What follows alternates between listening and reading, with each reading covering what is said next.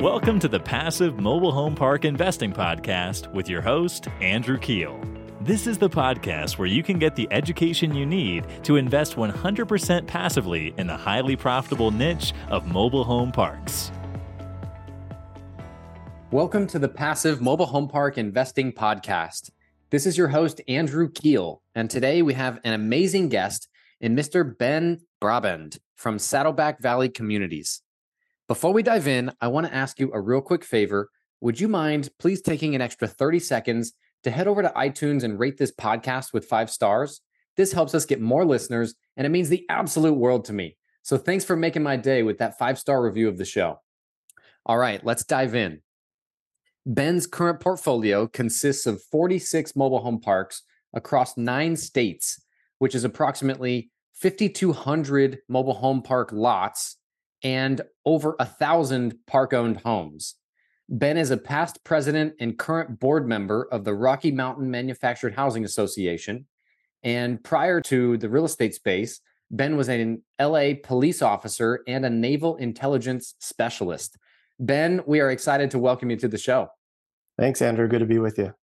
Awesome. Would you mind starting out by telling our listeners your story and how in the world you went from being an LA police officer to getting into manufactured housing communities?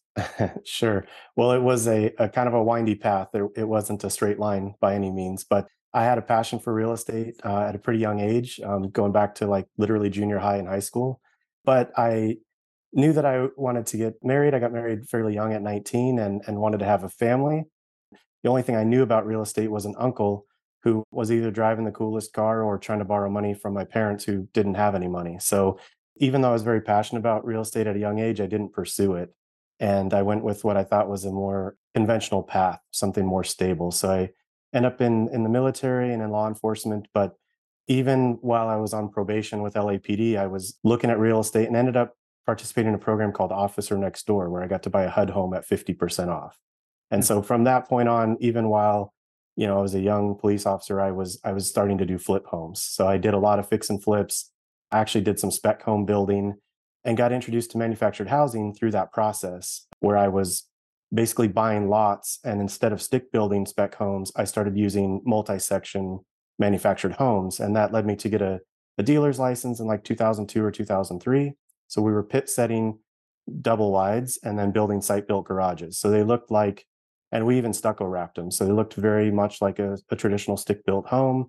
They were priced similarly and did that for a number of years. And that's kind of the introduction to manufactured housing. But that's kind of a don't kill, don't eat business. And so I was looking for more passive and or recurring income. And that's how I ended up making my way into the park business. Wow. What a fantastic story.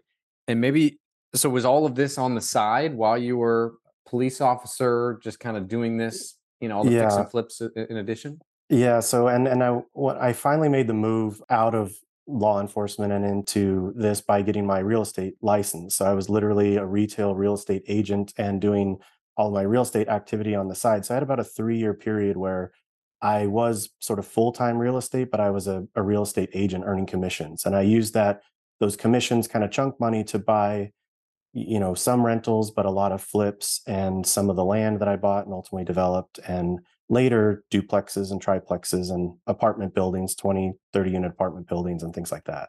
So, yeah. Wow. That's fantastic. Would you mind telling us about your first mobile home park that you bought? How'd you get educated on the space and how that deal came together? Yeah. So I actually had done a fix and flip in a mobile home park.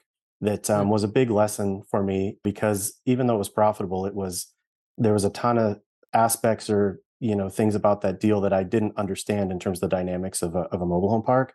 So I had been looking for a park for probably a year and a half before I ultimately purchased the first one. And I was doing the classic looking in my backyard and looking at deals that I could afford, which was not a lot.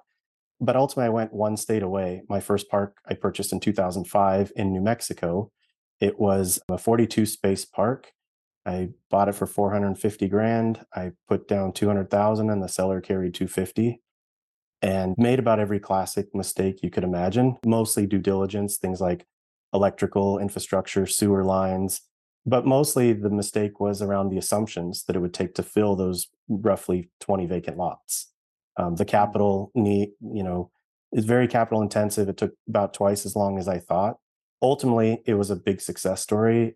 Made a ton of money on the park and held it for quite a long time. But that was my first one, and certainly learned a lot from that one. Yeah. Oh, wow. That is So fantastic. And where are you based at now? I'm actually in San Diego. Most of the portfolio, well, the concentration with most of our back office and our team is in Colorado. I lived there for about 7 years before moving here. And so most of the organization is still based out of Colorado, and I still have my ranch in Colorado as well. So the plan was going back and forth between San Diego and Colorado, but I don't get back to Colorado as much as I'd like. So Very cool. Well, yeah. that is awesome. What do you think is the toughest hurdle to overcome in mobile home park investing? I consider this business really simple and straightforward, but at the same time, it's not easy. And I think a lot of people don't understand the nuances. So I think there's a lot of assuming that turns out to be more complicated because the concept is super simple, right? You own the dirt, you rent the space, people own their home, and in the traditional sense, it's a pretty straightforward. I mean, the only thing perhaps more straightforward would be a parking lot. But that all that said, the day-to-day operations and the nuances within the industry are a lot more complicated. Financing, regulation, misunderstanding with a lot of local governments. So I think those types of things become challenges that surprise people. And particularly if they look at like my first park, it's 40 spaces, there's 20 vacant. I'm going to plug in 5 homes a year, and the park's going to be worth so much more. And the journey from filling that park, which I ultimately did, took literally twice as long, probably twice as much money, and all kinds of things came up along the way that I just had no understanding of, even having owned apartments and things like that prior to. So I think it's just the learning curve. It's totally achievable, and certainly don't want to dissuade anyone. I think it's one of the best things you could get into. But you just have to persevere. You have to kind of get educated and learn from as many people as you can prior to taking those lumps yourself. And then when you take them, you've got to take them in stride and learn that lesson and then don't repeat the mistake. So Totally. Yeah. yeah. And how did you get educated? Did you go to like the Frank and Dave boot camp? Was that around Yeah, it back wasn't then? around at the time. Actually, at the time that I got involved, I was there when Frank and Dave met. So yeah, there used to be Steve Case and Corey Donaldson used to host Mobile Home Millions events. Hmm. So they had one in Anaheim, I think it was in '05 or '06.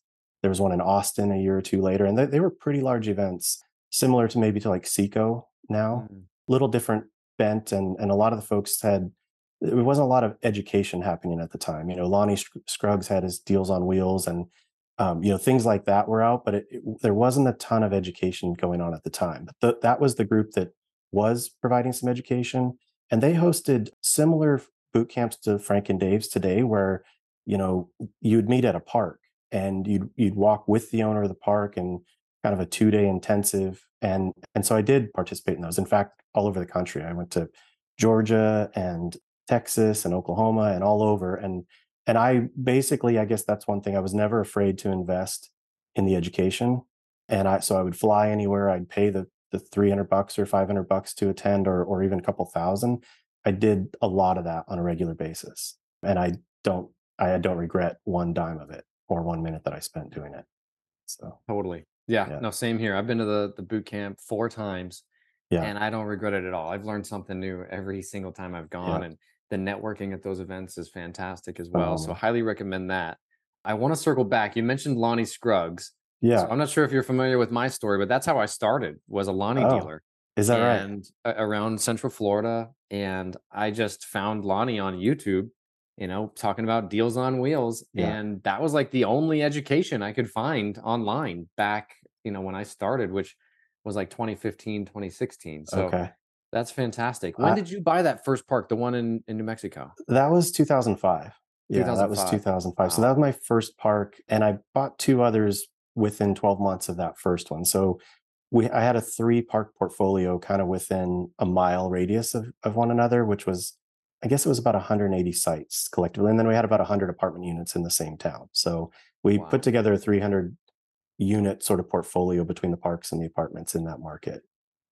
That is so cool. I really wish I was getting into the spot in Yeah. 2005. Maybe I would have waited until like 2008, to jump in. But Yeah. maybe what can you tell us about owning mobile home parks during the Great Recession, 2008 through 2010, and how did the parks perform and that kind of stuff? Yeah, so I was really fortunate. I kind of cut my teeth on those first few parks in say '05, '06. So when '08 hit, unfortunately I had a ton of friends in real estate in general that really took some hits. And I actually was able to make my biggest stride. I went from 300 units to about 1100 units in 2008, 2009.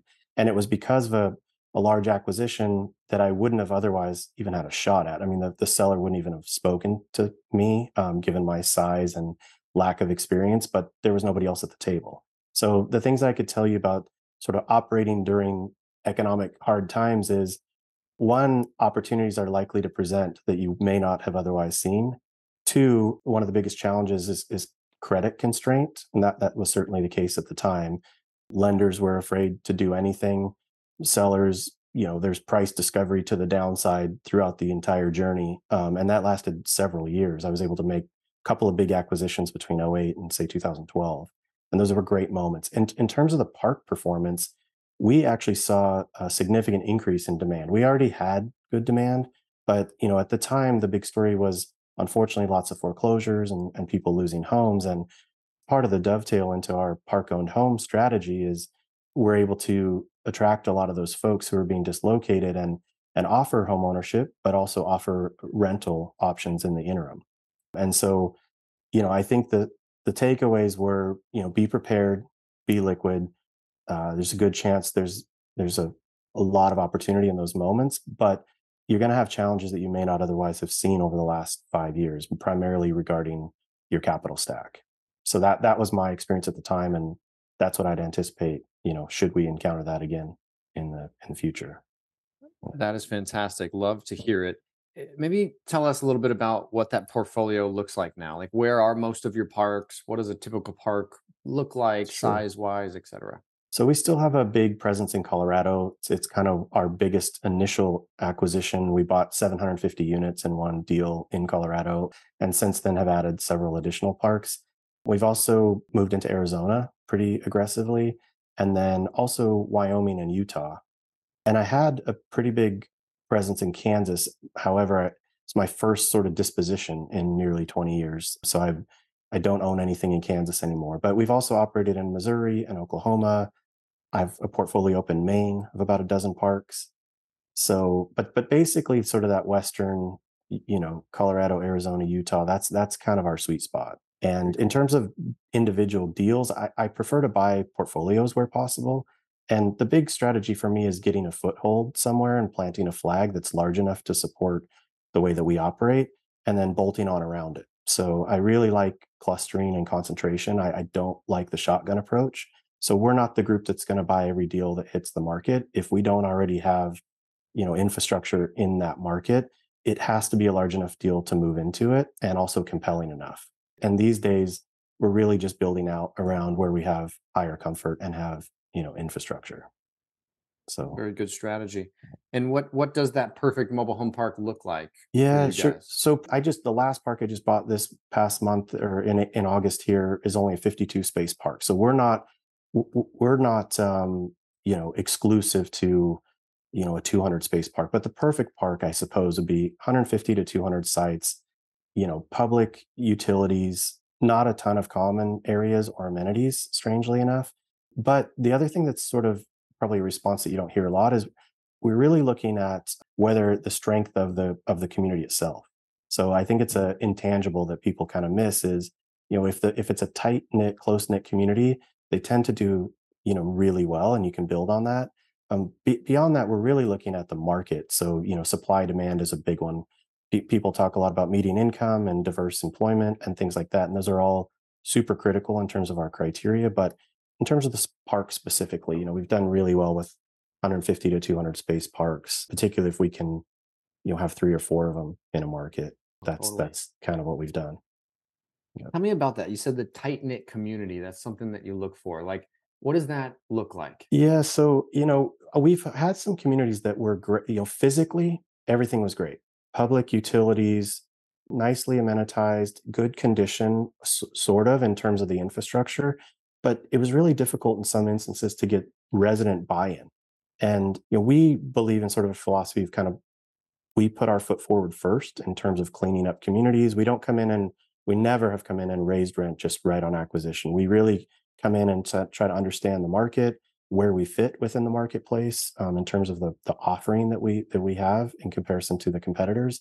And then, if it needs improvement or there's deferred things, we address that. Then we look at our street rents and market rents. But in some cases, we've done all of those things, and we still don't get the reaction and the response from the community. It's almost like there's some kind of ingrained bitterness. And I can't say that this has happened to us a ton, but I mention it because when the opposite occurs and you move into a community that's, that neighbors look out for each other, they're looking for win-win situations with management and ownership. Those are just so much more fun. It's not that the others can't be profitable, but you're swimming upstream the whole time. And winning hearts and minds takes a lot more time than people realize. It takes the right on-site folks on our team. It takes us doing a lot of outreach in terms of, backpacks back to school and barbecues in the park and movie night. And, I really emphasize that because I think it's really critical going forward that what we're offering is not just shade and shelter. We're trying to build strong communities that are going to withstand, the tough times and frankly, help look out for the neighbors and for our asset as well. And that's just something you don't hear discussed enough, in my view. But it's really a big differentiator between a strong asset and one that just sort of is profitable. That is fantastic. And I mean, we've had several operators on here, and I don't think anybody has mentioned that dynamic, which is Yeah. really, really cool. Is there something you guys do in due diligence to try to tell if the community is going to be one of those tight knit communities, or if it's going to be, more of an isolated type of community? It's really challenging because it is an intangible, and therefore, any sort of metric or quantifiable data is hard to come by. So it's really what I consider kind of the guerrilla part of due diligence, where you're walking the park, you're talking to the folks, you're understanding. It's easy to read Google reviews or easy to read, some of the naysayers, and some of that is to be expected. You're going to encounter it virtually everywhere. It's easy to believe when you're buying a deal that the previous ownership or management was just bad. And sometimes that's the case, but a lot of times, they're not as bad as they may be made out to be. Doesn't mean that we're not going to try to do better in every instance, but I guess the answer to your question is we do all those things. We read reviews, but the big thing that we do different is we'll talk to as many of the existing residents as we possibly can face to face during our multi-day due diligence on site. And that's tricky too, right? Because the manager, the owner, a lot of times they're trying to steer you away from those conversations, particularly if the reviews and the property's not the way that it should be. But and you also, I would say, you have to take those with a grain of salt too, because you're going to find people who are just looking to set you up for don't raise rent or leave us alone. But really, when you find the more genuine, authentic folks who are just trying to get through life and live in a respectable community, they shine through. And so listening to that and having your ears open for that, I think is really all you can do in terms of that. That's huge. Yeah. No, I couldn't agree more. Yeah. That's your customer. Right. That's who 100%. is you need to make sure is going to be someone that you want around. So You're right. that's huge. Yeah. Very cool. Thanks for sharing that. I want to Sure. circle back. So do you do syndications, like one-off syndications, or do you have like a fund model? No, I've never really raised outside money. So we've kind of recycled equity, and I kind of had a small stable. I still do, a handful of LPs. So our structure is really, really simplistic. It's me as the sponsor, GP, and operator. And then I have literally a handful of folks that we collectively have been growing together for 25 years in real estate. Some of these folks were with me at my fix and flip single family home stage. Wow. And what we've done is, as I moved into this space, they let me kind of get my toe wet a little bit and figure some things out. And then they followed me in. And so the difference, though, the reason I've been able to do that and grow the portfolio to its size is some of these folks, were high net worth people, they're family offices. So I've not gone out and raised funds. I haven't done private placement memorandums. They're generally me and one partner or me and 3 to 5 people. And they're generally all repeat kind of LPs. So it's That's a very fantastic. simple Wow. structure. And we also have paced ourselves around that strategy. So I've had opportunities, many instances, for institutional capital partners, or I've watched a lot of my peers raise a ton of money and really scale and grow dramatically faster. And I'll be honest, I, for a brief moment, regretted, given the increase in value and everything, that maybe I should have done that. But at the end of the day, I'm a simple guy. I have more than I need, and I really like the simplicity of our structure. I'm not really Yeah. beholden to anybody. I take my responsibility to my LPs and my capital incredibly seriously, but I'm happy to have grown over a slow period, what I consider to be responsibly and safely. And I don't lose sleep overnight that I'm going to lose any money, or any of my partners will. So, That's awesome. but that's how Yeah. we've worked over the last couple decades. So, No, thank you for sharing that. I yeah. mean, almost 20 years you've been in the space. That is absolutely fantastic. There's not many people that have been on the show that have been in the business that long. I think Yeah. there's been an influx of people, around 2015 or so that kind of Right. came into the business, Yeah. but you were ahead of the game 10 years, sooner. Yeah. So I would love to know, we always hear about like what deals looked like back then. Yeah. Was it every deal was a 10 or 11 cap, when you first started looking? No, well, and honestly, maybe, an 8 or 9 was probably today's 5 or 6, realistically. But the same things happened there. You had the juggernauts of the day were ARC. Today you've got RHP and ELS and Sun, and a lot of these folks, and a lot of them do a phenomenal job, but their equivalents existed at that time as well. So what a lot of us had that were starting out was secondary and tertiary smaller deals that didn't interest the bigger folks. No doubt you have more consolidation today, and certainly a lot more participants and entrants. The difference though is the capital. So back then, your available debt was dramatically different. Today Fannie, Freddie are kind of the biggest. They have the biggest share, and CMBS was just a few years before that and still have a decent share. But back then it was a lot more local and regional banks. Fannie, Freddie would really, and insurance companies would really only do what they consider to be 5-star type top flight stuff. And we always looked for the value add stuff, the stuff that was, the way I would describe it is had more value creation potential.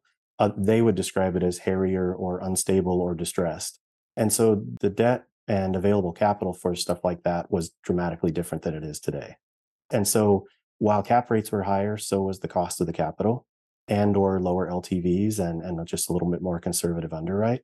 So I think that was some of the big differences. The competition level and the stuff we've seen, sort of the euphoria over the last few years, certainly didn't exist from '08 to 2012, but it ramped from 12 to 15, and went, like you said, 15, 16, things really got juiced up. And from then until probably 8, 10 months ago, we were just on a crazy upward trajectory. And personally, I've seen a bit of a cool off, but not enough to call a change in direction, but certainly a change in pace or sentiment from at least 15 to say 22.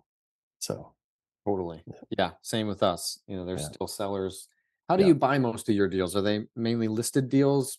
Uh, Yeah, the first big deal that I mentioned, strangely, well, so the first deal I bought off of LoopNet, wow. direct seller listed as Park, and that was my first deal. The other two I kind of found word of mouth. So when you're in a market, you kind of go meet your quote unquote competitors, and we kind of just put the buzz out that we're in town, we're looking to grow, and funny enough, our manager talks to their manager, and the next thing you know, we're talking to the owner. So we've done that a fair amount, but really lately it's been broker relationships and or word of mouth.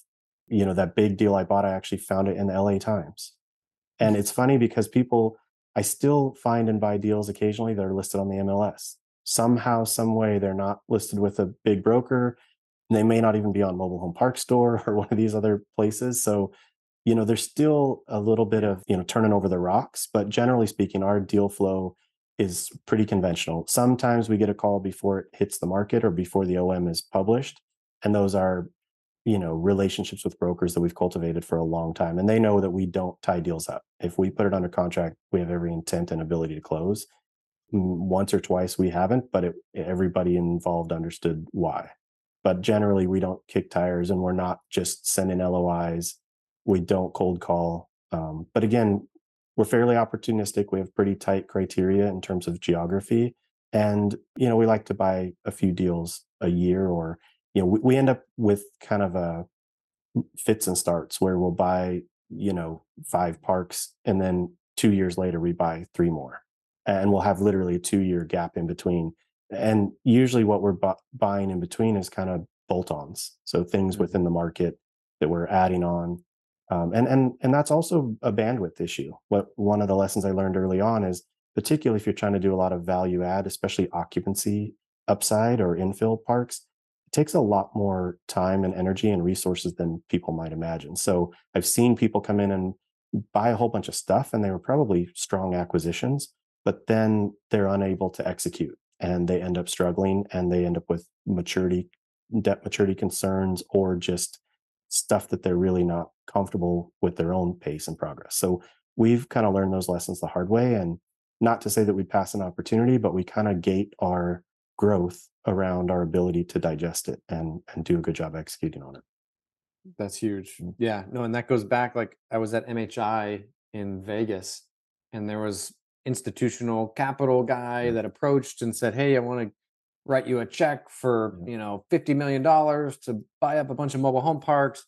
And I said the same thing. I was like, that doesn't sound Yeah. feasible, especially Yeah. right now. And Yeah. and I think it's a personnel thing. I mean, I don't know about Yeah. you, but we manage in-house, and Yeah. like to be able to trust all the people that you would need to onboard to be able to scale that quickly it's just too much stress that I wasn't ready for. But do you guys manage in-house, Brad? Yeah, yeah. So we have Nice. a management company that's sort of a sister entity, if you will, that I own and operate. And so everything that I buy, I manage, and at the same time, I don't do any fee-based management. So if I don't have an ownership stake, I don't manage for others. So that's how we operate. And I would echo exactly what you said. The last 2 years in particular has been incredibly challenging with labor and talent and building our team. And even prior to that, the time that it takes to get a good maintenance tech or a home tech in our case, or a community manager up to speed, I think it's a 6-month minimum journey, and really it's a couple of years before they're good at their job, what I consider Totally. good at their job. So,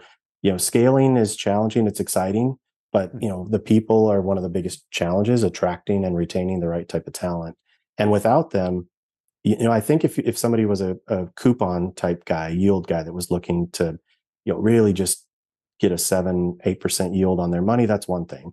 But if you're looking to buy deals with a lot of upside, and particularly infill projects, or frankly anything with deferred maintenance, I think people dramatically underestimate the timeline and the resources required to turn those around. So, Totally. for us, you can't pile too many of them together, or you start to fail. Yeah. Let's talk about the park-owned homes, because Yeah, I'm not an advocate of yeah, park-owned homes. I think yeah, it has a lot to do with the markets that we're in, which are yeah, mainly secondary, tertiary markets throughout the Midwest. yeah, And, other markets, people are able to rent park-owned homes for $1,500 a month. yeah. But I mean, tell us about your strategy with park-owned homes, and, why you guys have chosen to go that way. So the strategy really came out of necessity, frankly. Our portfolio in Maine, we bring in maybe 20 new homes a year, and we don't keep any of them as rentals. That it's Mhm. to your point, each market is unique, and we're able to sell those homes, at cost or a very small margin, and we can do it at a pace that makes sense. The reason that I say we've kind of embraced the park owned home model, and it was done out of necessity, is we'll buy 750 spaces that have 350 vacant lots. And Oh, if you wow. just really extrapolate out a sales model, and let's say you have 5-year money, and you've got a sales model exclusively. If you are doing a phenomenal job, and I'm not to say that this can't be done better, but you know 4 homes a month, that's a lot. 50 homes a year Yeah. is a pretty strong pace. But if you think about that, and then look at your underlying debt, especially if you assume that the first 6 months you got to get your house in order, get your team put together, you've got to get a dealer's license in the state, you've got to get your funding available. 6 to 12 months, you're not bringing in new homes. You're likely dealing with existing inventory and abandoned homes and things like that. So you're really starting this process at your end of year one. And then if you say, okay, even that pretty wild 4 home per month absorption rate, you're going to fill 200 vacant lots. And I would say that's twice as much too aggressive. In other words, 2 a month is probably more accurate. Of course, market dependent. Of course, depends on price of the home and the other, inventory in that market. But my point is, we had to fill a lot of lots quickly, in order to be able to take out our acquisition debt. And we typically use pretty creative funding to close some of these deals that are considered distressed or not eligible for Fannie or Freddie or even CMBS money. And so we have a clear goal in terms of occupancy. And one of the only ways to accomplish that was through a faster absorption rate, which in our case, in most of our markets, has proven to be rentals. And initially, I'll say we started with a lease with a purchase option, not a rent to own. There's a distinction, but nonetheless, we were attempting in the early years to mirror ownership. We really wanted to be the traditional, we're going to own the lot, so you're going to own the home. But that presented some challenges that we discovered later in that process. And nonetheless, the exclusive sales model was just not going to be fast enough. And so, over the last 15 years, we've learned a ton of lessons, and we operate our home entities profitably. It requires more personnel. It's a higher touch business. It's more effort. It's not a high margin business, but we look at it holistically. So if we're creating $40,000 to $60,000 in value every time we take a vacant lot and make it performing, we're okay with the additional effort that it takes for a relatively small return to get there. And what I'd say too is these are phases for us. There's like an iteration or life cycle of the deal. So ultimately, we'll sell off the sort of bottom 10 or 20% of the home portfolio, and we'll work towards your more traditional park. However, for us, that could be a 10 or even 20-year journey. And in the meantime, we're going from 50% occupancy to 90+%, and we're doing it profitably. And we're doing it at the pace that the market will absorb. So, if Patient, it's slow and steady, yeah. Mm-hmm. which I think is totally realistic, that the market, like we're finding we have one property where we have 15 vacant homes right now that we brought in, rehabbed, got them ready to go. But the absorption is we sell maybe one or two a month. Yeah. And it's just taken longer. It's not like, you're going to be able to sell all those in a single month. Just the market, there's not that many people looking for housing. So that's I think the other big piece too is, if you look at it as all equity. So let's say a single wide, of course, they used to buy them for 22,000 for 1676. Today it's more like 65, 70,000. But the point is, if you're using all equity and you are buying park owned homes as opposed to buying more parks and real estate, I think that it's going to break down pretty quickly, the strategy. You're not going to want to put your equity into the homes. However, if you're using leverage, and in our case, that's roughly 80%. So we have maybe a 20% downstroke into the home piece, which we also usually recycle that through, various refis and things like that. You end up with actually a reasonable rate of return on your 20%. And it's accretive to the overall value creation of the whole deal. And so for us, that's how we look at it. As a standalone business, would I go buy park-owned homes in someone else's park? Never.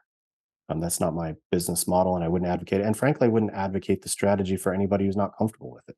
But for us, the way that we capitalize that effort and the way that we recycle our equity and improve the debt on the park-owned homes over, say a 5 or 10-year period, it has worked really well for us. And honestly, I don't know how we would have done it in some of these markets otherwise.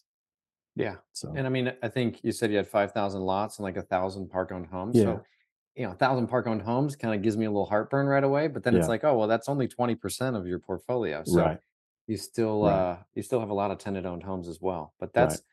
that's fantastic. I appreciate you sharing that with us. Sure. And yeah, really interesting. So has your mobile home park investing strategy changed at all through your years in the business, compared to like your first park obviously was like a big value add. Are you still Yeah. looking for those type of projects? I still like the value add because in terms of acquisition criteria, everybody seems to have a hurdle in terms of rate of return. But the thing that I personally look at primarily is equity growth multiple. So I'm more interested in my coverage ratio and having debt that I can sleep with at night. But going forward, I'm looking for deals that I can create a lot of value, whether that's increasing rents, whether it's submetering utilities, whether it's being more efficient with expenses. But more often than not, the deals that seem to line up for me are big infill or vacancy play issues in addition to those other things, those other levers. So um we tend to have focused on that type of stuff. And I guess what I would say is in the past, I was, it's easy to fly anywhere in the country. So in the past, I'd fly to Alabama, and from California, or I'd go to Illinois. And what I've learned is that there's nothing wrong with that. But for me personally, in terms of changes, it's not so much the deal criteria itself in terms of the physical park or the return requirements. It's really more around, even though we're very comfortable operating at a distance, we really have, want to stick with this concentration strategy. But where I've seen people have problems is, and we've experienced it ourselves, we have one park, even if it's 80 to 100 spaces, being able to have that park operate at, 40, 45% OPEX ratio and have the right on-site folks and throw enough profit and value creation potential is tough. And especially if you go down to a 40 or 50 space park, like even if it's a phenomenal like 11 cap acquisition and it's great deal, they're hard to pass. And in the past, I wouldn't pass up on those. And today I do. And it's really funny because early on, I had a limited partner who was kind of a higher net worth guy. And I was a small time guy. I didn't have any money at all when I started. And I would take him deals where I was like, we're going to make 50 grand on this in 4 months, single family flip type thing. And he wouldn't do it. And I had a track record of doing it. Like it was super predictable. Of course, there's risk in anything, but in my mind, like this is a slam dunk. And he would tell me no. And I'd get so frustrated because I'm like, man, I don't know why you don't see this. Well, what I've learned over the last couple decades is something can be a great deal for somebody. It doesn't necessarily mean it's a great deal for you. And it's not because it's not going to produce a great return. But for me, my time is more valuable to me than making an extra $1,200 a month. And I don't mean that in any kind of slight. $1,200 means a lot to me. However, I'd rather move into deals where I can create millions of dollars or tens of millions. And more importantly, I'd rather do it within my personal sort of life balance where I've got folks who I've worked with for a decade who are going to execute for me. I don't have to go out and try to solve a problem on one lot in a 40 space park, an 8 hour flight away. So that's a change. And I wouldn't have said that even probably 12 years ago. I guess as you get older, you you evolve, and that's one of the ways I've changed in terms of criteria. Yeah, Yeah. No, thank you for sharing that. yeah. What do you think about like secondary, tertiary markets versus like primary markets at this stage in your Yeah, it's career? it's really funny. I mean, I've focused on those primarily my whole career, and it was again almost out of necessity. When I'd go into those big core markets and big MSAs, they were kind of crowded out, and I made my way into a few of them. And what I found actually is that I didn't enjoy the experience as much. And the reason why is because we've had the most success. And again, this is referencing vacancy upside. In some of those larger markets, there's a lot more supply. Not only is there more competition, so you're getting bid down in terms of cap rates and you're paying more, but in addition to that, you have more supply or more potential new supply that comes into the market. Most of the secondary and tertiary markets that we move into, there's one common denominator, and that's supply constraint.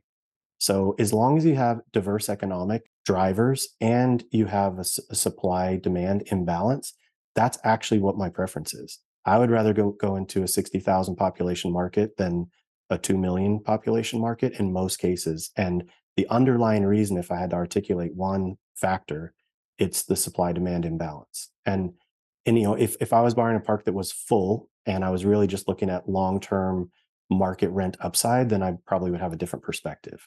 But the predictable, attainable value creation for us has come in secondary and tertiary markets that are somewhat ignored or excluded from larger operators' criteria. We get a better going in price, and we also can get market share. So we can kind of dominate and or dictate street rents in a way. We prefer to draft behind one of the bigger guys, let them be the bad guy, and we still have a competitive advantage drafting a little behind them. But nonetheless, having market share, we're in a market with 1,300 spaces and we own 900 of them in one case. And it's not a bad position. So that's kind of part of the strategy that we've kind of learned along the way and kind of embrace. Awesome. Yeah. Thank you for sharing that, Ben. Sure. It seems like you guys are very strategic, and I like that. I consider your model very similar to ours. It's Okay. like there's very easy upside here. There's vacant Right. lots, fill the 20 vacant lots, and you're going to add tremendous amount of value for every Yeah. dollar you spend. You're typically doubling it. So Yeah. that's really awesome. And I love that you're fighting for the secondary and tertiary markets as well, because there's more mom and pop owners typically I've Yeah. found in those markets. And you can, we got all of our deals have been bought off market through cold Yep. calling, and Yep. that's where we're able to find the better deals. Ben, what mistakes have you made in mobile home park investing that you think our listeners could learn from?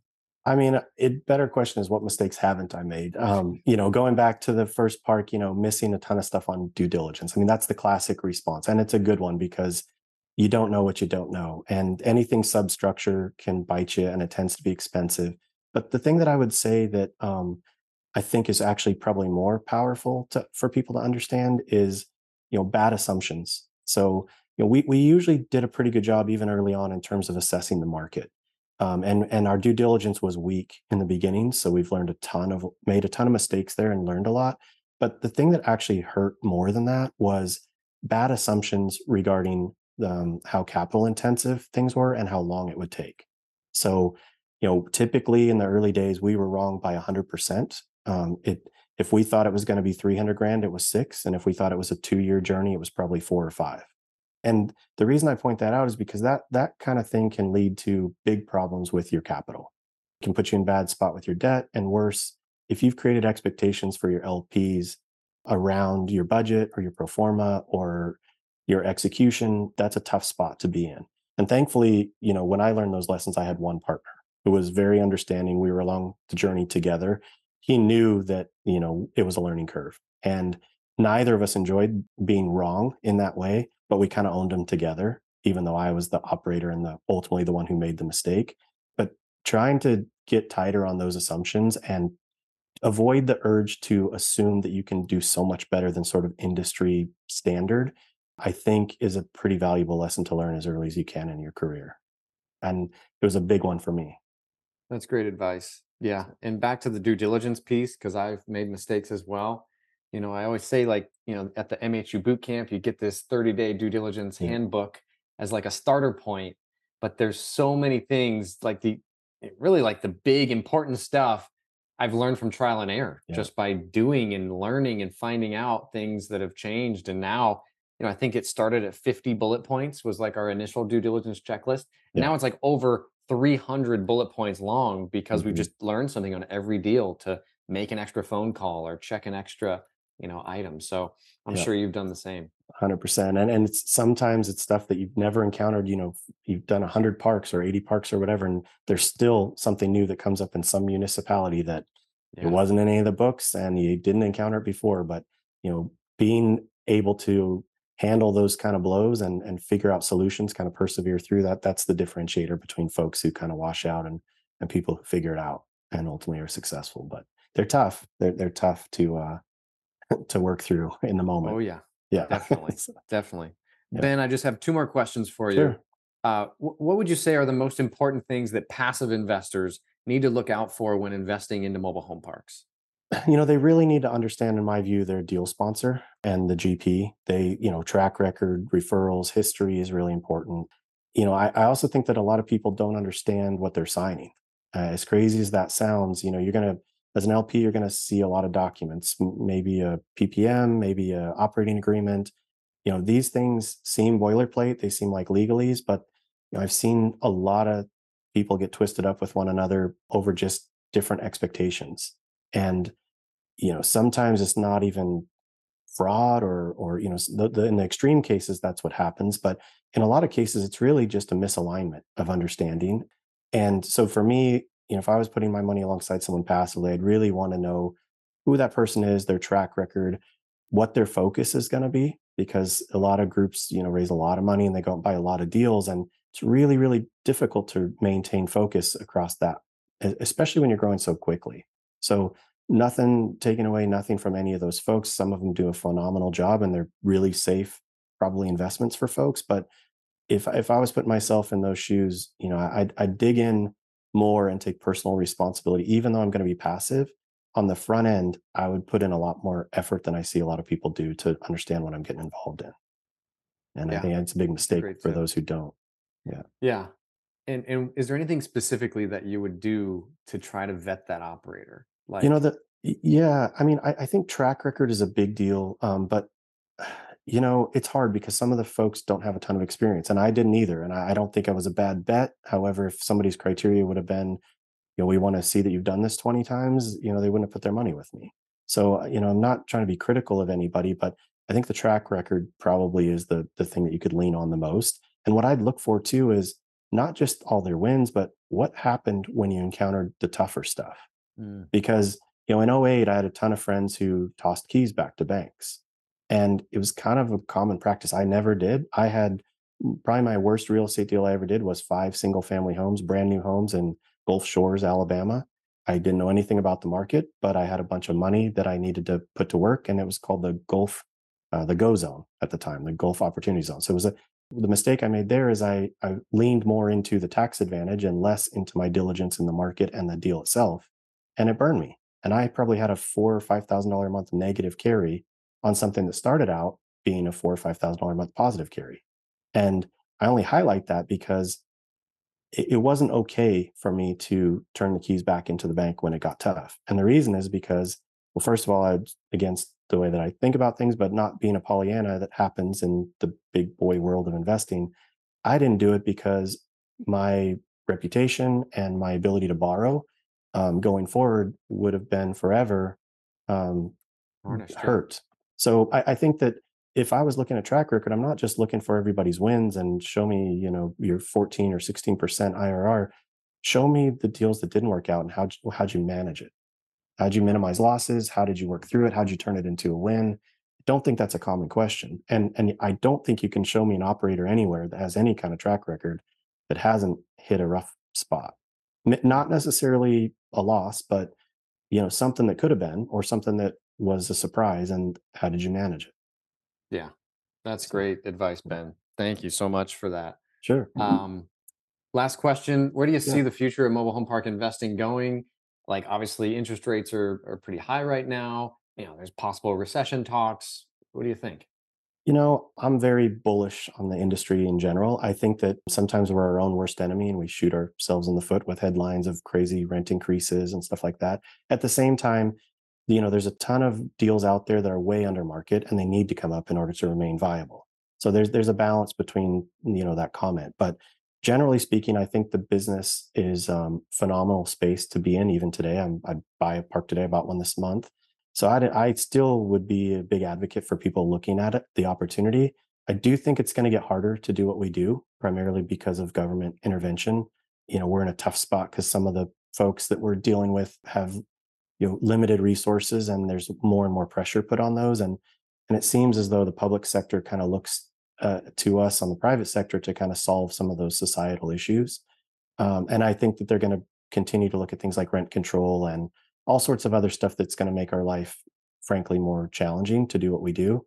But that said, I think there's going to continue to be demand. I think that there's no other form of detached housing that can compete with us. I think we're a huge solution to an even bigger problem. And so, and I think there's a lot of headroom in a lot of places, especially some of these secondary markets. So you can still offer a incredibly compelling value proposition to the consumer while still making a tremendous amount of money.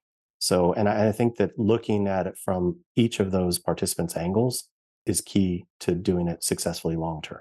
Think of it from the consumer's perspective as well as ownership. And if you do that, there's a lot of reason to be really excited about the business in my mind. Totally agree So, with you. Ben, thank yeah. you so much for coming on the show. Yeah, absolutely. It's a pleasure. A lot of fun.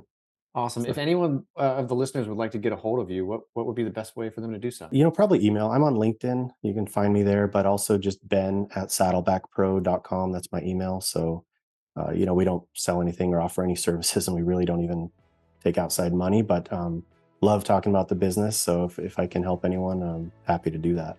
So, yeah. Awesome. Well, thanks again, Ben. Really appreciate it. Yeah. That's it for today, folks. Thank you so much for tuning in. Would you like to see mobile home park value add projects in progress?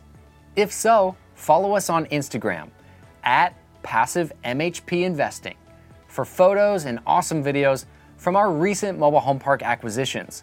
Once again, that's @PassiveMHPInvesting on Instagram. See you there.